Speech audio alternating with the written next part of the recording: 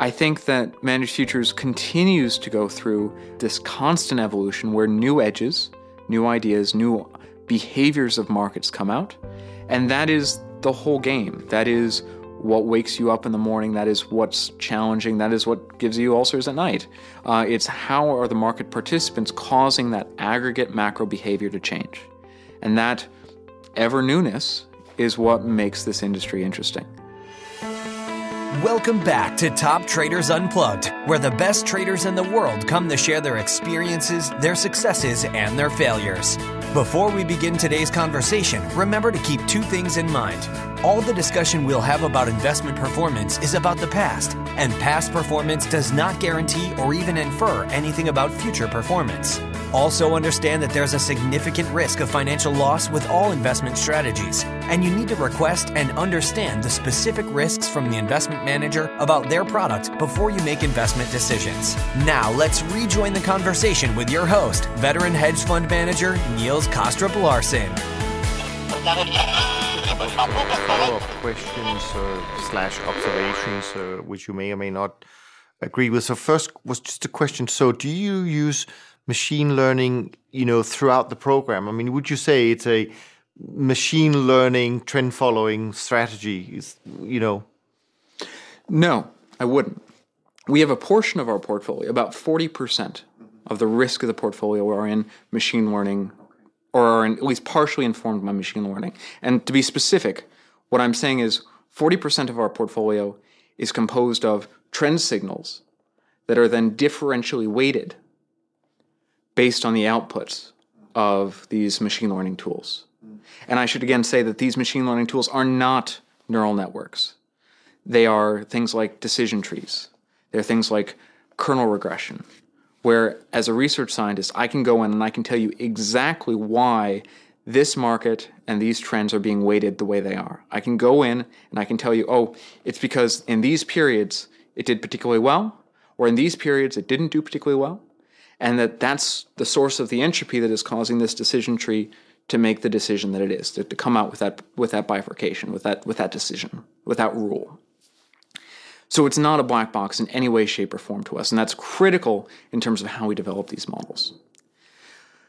Moreover, we're really sensitive to the idea that any mechanism, any source of value add is going to break. George Box, the statistician, once said, and again, it's been quoted by a whole bunch of people, but I like to say George said this one, is that all models are wrong. Some are useful. And so when we compose our portfolio, we build that portfolio with the assumption that some fraction of the models that we're using are wrong, that some fraction of the value adds that we're using are wrong, especially at least some of the time, like any other model. And that by taking a diversified approach, by combining about 30% of our portfolio in very, very academically sourced classic trend following signals, about a third of our portfolio in what we consider our specialized short horizon models, which don't use machine learning but do try to add value through, in effect, asset selection, and about 40% of our portfolio in these algorithmically informed trend models. That allows us to have more confidence that regardless of what happens in the future, we have a fighting chance of being successful at capturing the next trend or the next allocation of risk. Yeah, I mean that's interesting, and in a sense, I'm glad with the answer you gave, because of course trend following comes from a fairly simple way of trading the markets, and a lot of people would argue that the reason why it is successful still is that it's not too complex in its core. Doesn't mean that you shouldn't innovate, doesn't mean you shouldn't evolve, but at its core, it's not too complicated. And therefore, personally, I certainly have there's always this worry that if you overcomplicate something that is relatively simple, that at some point it stops working. But absolutely, Occam's razor holds in trend following like anything else. And so, if you go into even our most complicated model, you go into it and you look at its individual pieces. What you realize is it's a combination of really simple, transparent steps that are just being systematically applied.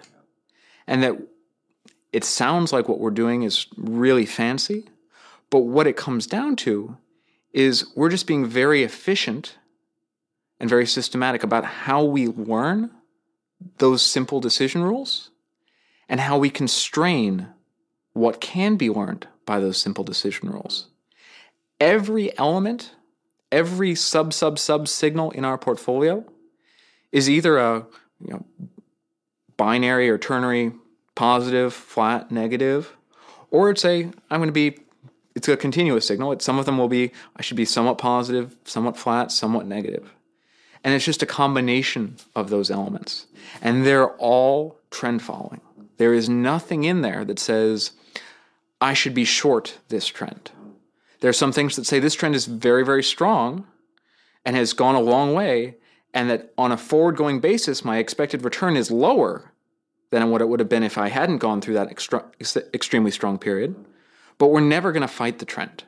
It's always asking the question based on what we've seen in momentum and assuming that that momentum continues, at least to some extent, what is the best portfolio that I can construct? It's simple things layered on top of each other, tightly constrained. So Rob, actually this is a big debate right now as well, is that pure trend versus non-pure trend. So it sounds like you're more on the pure trend side, so focusing explicitly on trend. Is there a strategic reason behind this, or what is your thinking on the difference between those two, including other strategies into a trend program? So I'm going to break the trend, so to speak, of managers. We are a pure trend program, and this is even crazier. Our flagship program is a pure trend product. Why do we do that? If I were to say that our flagship program was a pure trend product 15 years ago or 10 years ago, no one would bat an eye. That would be unsurprising. That's where the industry was. Today, that's not the case. And there are a few reasons for that. One has to do with the business economics of a flagship program for many managers, especially those with large legacy infrastructures. Another part of it is trend following is a rough ride. And many managers will add in other elements that will smooth that ride over time. But let's think a little bit what that means to smooth the ride. Because when we think about trend following, and I'm going to steal your words here, but I think they're very, very good, trend following is fundamentally a divergence bet. You're saying that markets have moved a certain degree, and they're going to keep moving in that direction. They're not going to revert to where they used to be. They're not going to revert to the historical range. They are going to break out, and they will continue that move for as long as they can. There are only a few different sources of return that have that behavior, that are profitable on market dislocation. You have trend following, and then you can buy options. And buying options has a very, very strong negative carry. In fact, one of the things really popular right now in 2018 is people shorting the VIX. Well, what is shorting the VIX? It's selling options. It is betting that the market is, at the very minimum, not going to go down, if you think about mostly on puts, but it's certainly not going to break out in either direction. So if you think about trend following among dislocation-based strategies, it has, over the long term, provided a positive return, not just the excess return of the cash collateral, but typically a bit more, especially during these periods of crisis. So that's, we think, the fundamental, in the words of economics, like if you were to think about the Arrow de Brew security that is trend following, it's a small payout in most environments in expectation, and hopefully, if everything works correctly, but not in a guaranteed sense, a big payout if things hit the fan. Either direction. Things could go into a mania or a crisis, but managed futures should do well. Other than options, there are no other investments, at least that I know of, that have that same payout characteristic. And so if you were to start adding classic risk premium, if you were to add a long bias to equities, if you were even to add a long bias to commodities, those bets break down in a crisis. They are things that will muddle or cancel out part of that crisis return. So when we designed this product, it was for the view of, let's be a component of a portfolio that is complementary to stocks and bonds and that traditional allocation. And if we were to add in those convergence bets, that carry, that value, we would be going against that goal. The benefit of being a young manager is that we were able to build our infrastructure and our research team and everything else consistent with the program that we have. And as a result, we were able to create a flagship product that was just trend following, that met that institutional need. Where we've been able to differentiate ourselves and where we've been able to, knock on wood, continue our relative degree of performance is in these value adds, in these adaptive measures, in how we follow short horizon trends, in these particular edges that we've created. But that is all in the context of trend following rather than striking out. I like to say that with the class, investing in any premia like momentum as it follows the 80-20 rule, you can get 80% of the return, especially on a correlation basis, really cheaply. With a small number of assets, with a really simple signal. There are any number of indices out there, and I should know because I created some of them back in 2010.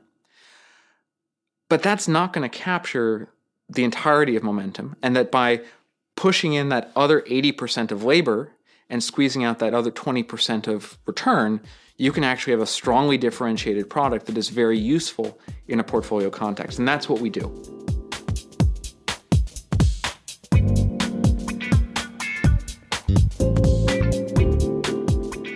So if you think about sort of trend following as sort of the core of what you do, to some degree, maybe you can think of, well, that there must be a limit to how much juice we can squeeze out of trend following, right? I mean, what are some of the hard problems that are left to be solved in this space, in your opinion? I mean, what are the things that you really want to achieve or overcome in that particular space? Oh my goodness, there are so many. The challenge, of course, is to know how confident you should be in any particular solution to them. When we, like any other manager of size, when we have someone come in and they show us their program and they want to be hired or they want to be bought out, and they'll show us these sharp two strategies because they think they've solved one of the critical problems in trend following. And of course, you look at that and let's put it this way: probably 999,999 out of a million of them are probably going to be wrong. These are literally billion-dollar questions. If you could answer any of these questions to any degree of satisfaction, you could put the rest of us out of business, at least eventually. One of the largest challenges is, when's the trend going to stop? Like, what is the proper way of identifying when reversion is going to start? When the trend has gone from not having incorporated, so basic model of trend following. You started out at price level 100. New information comes in. Prices start to rise as some market participants discover the new information. Then the trend followers come in because the market started moving. They'll start repricing. At some point, suppose the underlying information says that price was at 100, now it should be at 200. At some point in the classic version, your trend is going to pass 200. And then it's going to keel over as some people really know that it's supposed to be 200. They're going to start shorting the market, and then it'll flatline and become range-bound at 200. Being able to identify when the trend has become fully valued consistently over time, especially in periods of crisis, would be immensely valuable. And it's an incredibly hard challenge because for any bit of information, chances are you don't know, even if you have the bit of information that happens to be driving that market move, you don't know that that's the only bit of information that's driving that market move. That incompleteness of understanding makes the timing of reversion really tricky. And it gets even worse when you go through a crisis where everyone may know that, at an S&P value of in the 600s, things are oversold. But because of liquidity needs, some people are still selling, and you don't know when that's going to stop. So trying to time reversals in a generic sense, absolutely a source of significant value add to a trend following strategy, because that would allow you to reduce risk at the very minimum, if not remove risk.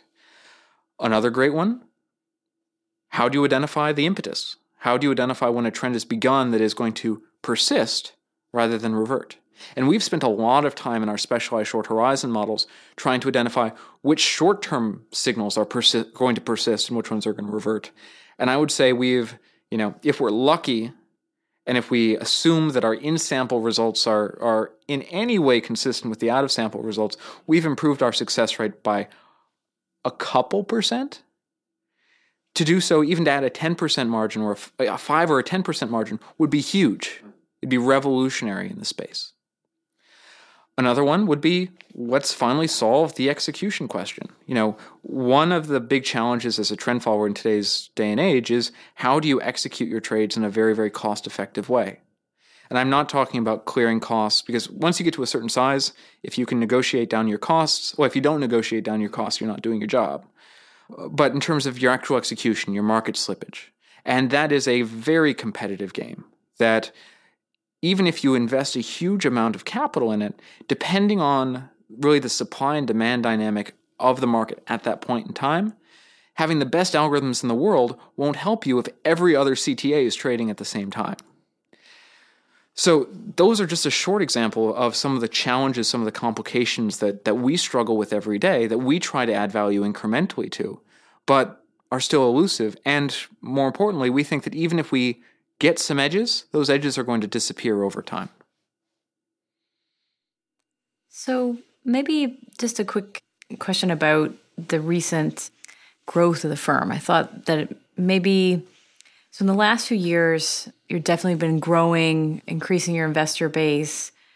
What do you think some of the success factors have been for AlphaSimplex? And what has led to helping increasing your footprint in the space? So AlphaSimplex has been successful, I think, for a number of reasons.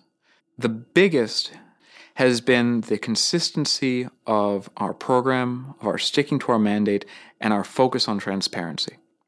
So if you're an investor in AlphaSimplex, we think gone are the old days where you don't know what the holdings are, and doubly gone are the old days where you didn't know why we were holding the positions that we are. If you invest in really any of our programs, and you want to see the holdings of your portfolio at the end of the month, that's publicly available.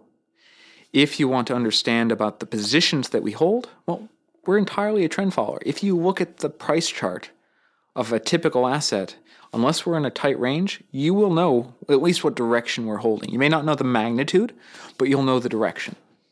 And we go through a lot of effort to try to make it very accessible as to what we do as a manager, what kinds of algorithms we use, and our goals, or our let's call them our constructive philosophy about how we build the portfolio.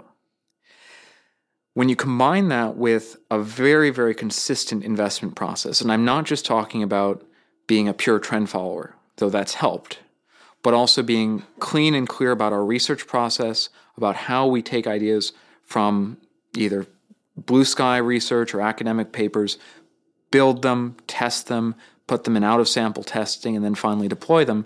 That consistency is also something that has given a lot of investors, be they full discretion, probably less so for your average retail investor, but certainly on the institutional side or the investment advisor side. They want that consistency of process. They want that consistency of mandate. They want that consistency of understanding. And then finally, I think that we do a very, very again, consistent job of risk management, where when we think about risk, we don't just think about volatility like many managers over the short term. We look at volatility over lots of different horizons, with the view that what has just happened in the last few days may not actually be representative of what happens in the next few days. Our deputy CIO, a guy named Alex Healy, who is one of the more intelligent people I've ever met in my life, has a saying, which is that if your risk model thinks that a 2% drop in the S&P is a 4 sigma or 5 sigma move, which in fact it would have been last year based on short-term windows, then your risk model is wrong. Like, that is wholly unacceptable, because the chance of a large upset like that is completely well within the realm of reason. I don't do this anymore, but I used to, as a kind of a side gig, was an advisor to some students at Harvard College, helping them with statistics, academic advising, and the like. And I was aligned with one of the houses, a house called Dunster House. And on the night of the election, I was running the projector. And we had CNN, we had Fox News, we had MSNBC, cover the full bases, and then we had the Mexican peso, my particular addition to that set. And so if you were tracking markets on the night of the election, you'll remember that the S&P dropped more than 5%. The NASDAQ hit its overnight drop limit. It couldn't trade lower. The stopping mechanisms, the fail-safes kicked in. If that happened in November, and we've had similar instances that were very short-lived more recently, it's totally reasonable that could happen during the day. But your short-term volatility estimate may not capture that. So when we build our risk models, we want to make sure that they are aware of that jump risk, that they take into account that longer history, that we don't just look at volatility, but we look at other moments, that we look at your value at risk, that we look at your net asset exposures and your gross asset exposures, and things like your DV01 and your concentration in your portfolio. And again, that comprehensive approach to risk management has been another strong selling point to our clients. Finally, and I think this is something that has been a communication story more than a product story, is that managed futures has gone through a very interesting period in the past, or in the recent past, which is it hasn't had very strong performance, but we have had a few instances, like in Q1 of 2016, where equity markets actually fell, and that managed futures, ourselves and the industry, performed quite well. We had a correlation, a very, very negative correlation during that time, and it served as a proof point. And so that investors, as they become more educated about managed futures, have realized that if everything in their portfolio is all green and is always all green at the same time, well, maybe they're not well diversified. And that therefore, something like managed futures, and especially one that is designed to be a complement to a traditional portfolio like ours, is probably going to receive a certain amount of good attention.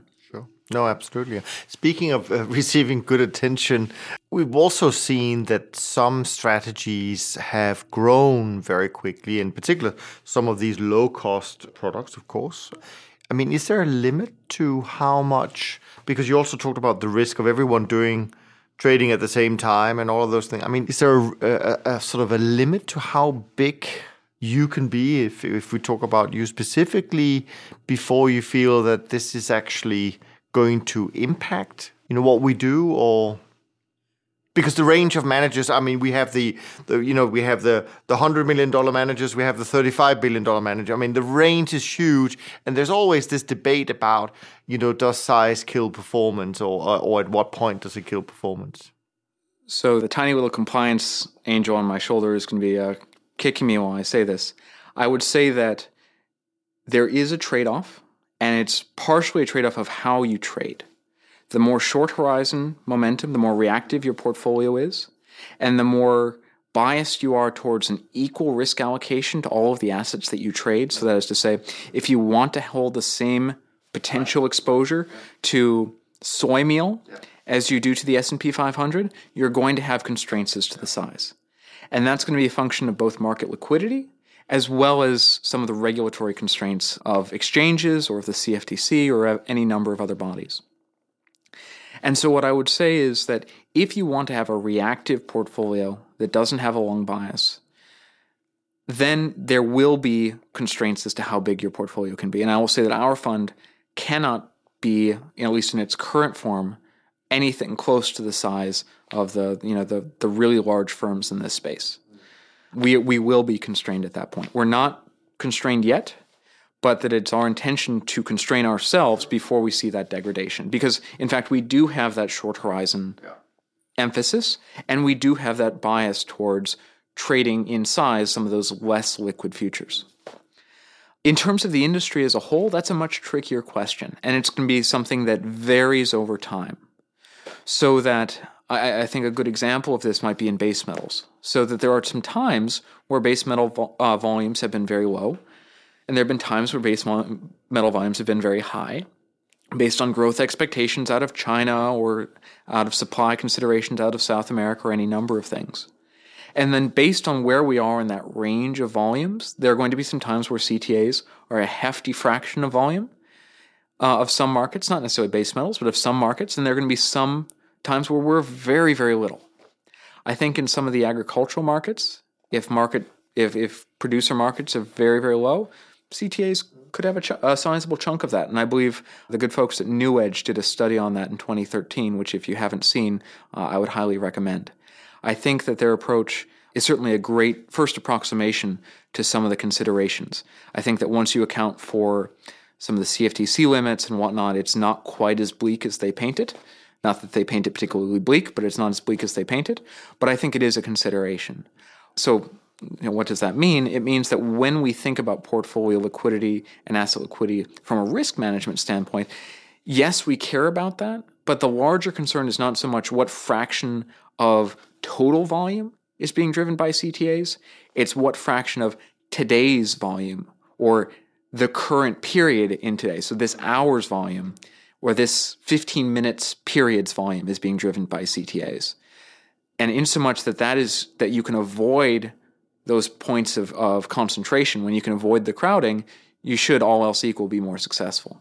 At least if you're going in the same direction. Yeah, no, that's true. And also, I think there's the whole debate about how big is this industry. I mean, this industry has grown, but mainly because we've got one big company that was suddenly included as a CTA, which has 170 billion under management. I mean, you take them out, and suddenly the CTA industry, maybe it hasn't grown that much. So I mean, so it's more about the participants, whatever we call them. But you're right. I mean, it's clearly, do you get the liquidity you need at the time you need it, and so I take that on.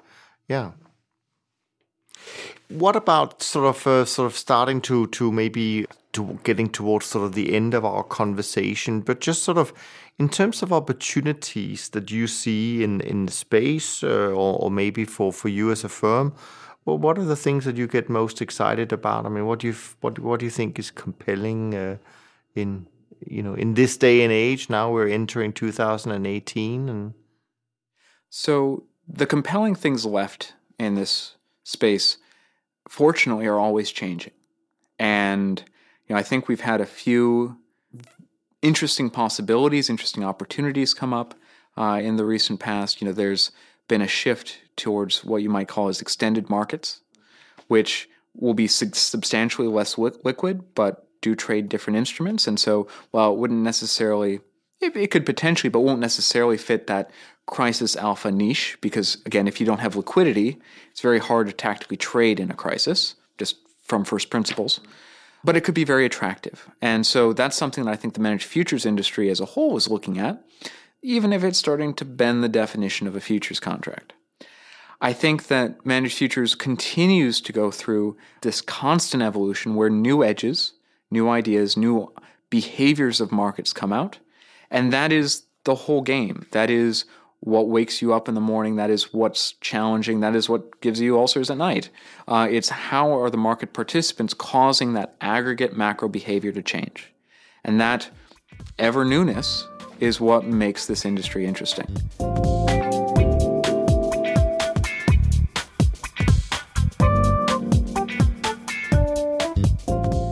So maybe turning that around too, Rob, what are the things that keep you up at night? What are the things that worry you? I mean, what are that's the DIY work. I mean, that keeps him up at night, isn't it? Yeah. Fortunately, not so much anymore. That was a very short period, but very enjoyable period of my past. Now it's infants. But other than my small son, the things that keep me up at night are the big, unexpected, unknown macro shocks. Suppose that whenever you construct a portfolio, especially managed futures, we in the U.S. would say you probably use leverage. In the UK, they probably will say you've geared it to a certain volatility. But anytime you do that, you are increasing the risk of your portfolio in order to achieve some amount of desired volatility. And if you're using the Kelly criterion to scale that, great. If you're using a static risk allocation, my humble opinion, less great, but it still works. But all of that is based off of some assumption of volatility and some assumption of correlation. And as we all know, market distributions are not normal. Those fat tails exist, and they can surprise you. And I think there are many instances where in managed futures, we have all been surprised. If you plot the worst returns or the daily volatilities of any CTA manager over the last few years, You'll see some jumps, and then you'll see, I believe it's like December 4th or December 3rd, 2015, sticking out like a sore thumb to the downside when Mario Draghi came out and surprised everyone with a change in expectation. Those are the things that you worry about. Those changes in correlation structure, those changes in trend, because for better or for worse, if you're a trend follower, your correlation structure and your trend signals often change at the same time. And while we try to spend a lot of effort, try to mitigate the cost of that, you can't get rid of it. It's kind of a central weakness, a central pivot of the systems. So that's something that, you always worry about. The second thing you always worry about is just simple model decay. I think trend following has a lot, momentum as a factor, as a feature, has a lot of reasons why it should persist for a long period of time. Yes, it has these behavioral features, but it also has this kind of jack of all trades aspect where it can detect mispricing and capture shifts that may be informed by who knows what, but it will capture some fraction of. And that should persist in so much that markets are not perfectly informed and that price does not perfectly incorporate information over time. But anything we do is going to degrade over time. And so the constant worry is that, one, will our models decay? And that, two, in our fight against that decay, in our fight for an edge, have we added in some accidental overfit? And regardless of how careful you are, there is going to be some possibility there. And so that's what I would say. It's big macroeconomic shocks that we don't have time to capture and change direction for, and model overfit. And those are the two boogeymen that keep me up at night. For sure. And what about, maybe not a final thought, but close to a final thought, if you're going to sort of share something that you feel is important right now for investors, or even a rising star, someone who wants to do what you do, one day, what would that be? Could be a piece of good advice or something? I mean, what? I would say 4 things. 1, take up ballroom dancing. But more seriously, I would say the first thing you should realize is that any model that you construct, any model that you read about, is going to be wrong. It might be effective, it might be useful, but it's going to be wrong. The EMH, and there are a number of critiques out there that say, look, if the EMH was true, it would all of a sudden fail. The joke about, if you have a behavioral psychologist or a behavioral economist walking down the street along with a efficient markets practitioner, and they look down, they see a $100 bill, and the behavioral economist asks the EMH practitioner, why don't you pick up the $100 bill? Well, he'd say, well, you can't. It's not actually there. If it was there, someone would have already picked it up. So the models, the markets, they're all, or the models that you learn, the theories that you learn, none of them are going to be perfectly correct. And there's so much difference between theory and practice. That said, models are useful. Models can give you information, can inform your views, can inform your intuitions, and can inform your process. And if you combine a disciplinedly constructed model and hopefully a disciplinedly constructed view on probability, you can be, over the long term, with a fair probability, successful in markets. It's not going to be sexy. If you find that you've returned, 200% overnight, either you're immensely lucky, you're a crook, but you're certainly not following a disciplined process. One of those two, but certainly not the third. If you're going to have that kind of return, and following a disciplined process, it should take you a very long time to develop and to hone that skill. And then finally, if you want to go into the space, actually the best book I've actually ever read, the one that I love more than anything else, if you want to learn probability, I would suggest picking up Joe Blitzstein's book on Introduction to Probability. And if you want to learn about CTAs, I love Robert Carver's book on systematic trading. It's certainly it doesn't go to quite the same depth of what I think anyone really does in production, but in terms of building out the concepts, building out the intuition, building out the understanding of how you think about these programs, I think Robert Carver's book does an excellent job. And if you want to learn about managed futures, of course, Katie Kaminsky here is sitting across the table. Can't recommend her book enough. Couldn't agree more. And just reminding the listeners that Robert Carver has been on the podcast, so they can go back and listen to him, as has Katie, of course. I mean, from my point of view, I would just say that, if you think about it as an investor, right? In this day and age, and with all the things that are changing, with all the things you've been talking about, I mean, what's the most important question they can be asking themselves right now? Oof. If I knew that, I could make a lot of money. I would say that the thing you have to remember more than anything else is that trying to find out the right question to ask is often as important, if not more important, than the right answer. And that if you could tell me with great confidence that you knew the right question to ask today to be successful in markets, well, then you would have a very, very valuable quantity on your hands. I would say be humble. I would say, and I said this at the beginning, everyone thinks there's a lot of noise in markets. All noise is a lot of information and a lot of action of people who are probably behaving fairly rationally, using different objectives and different information sets than you are.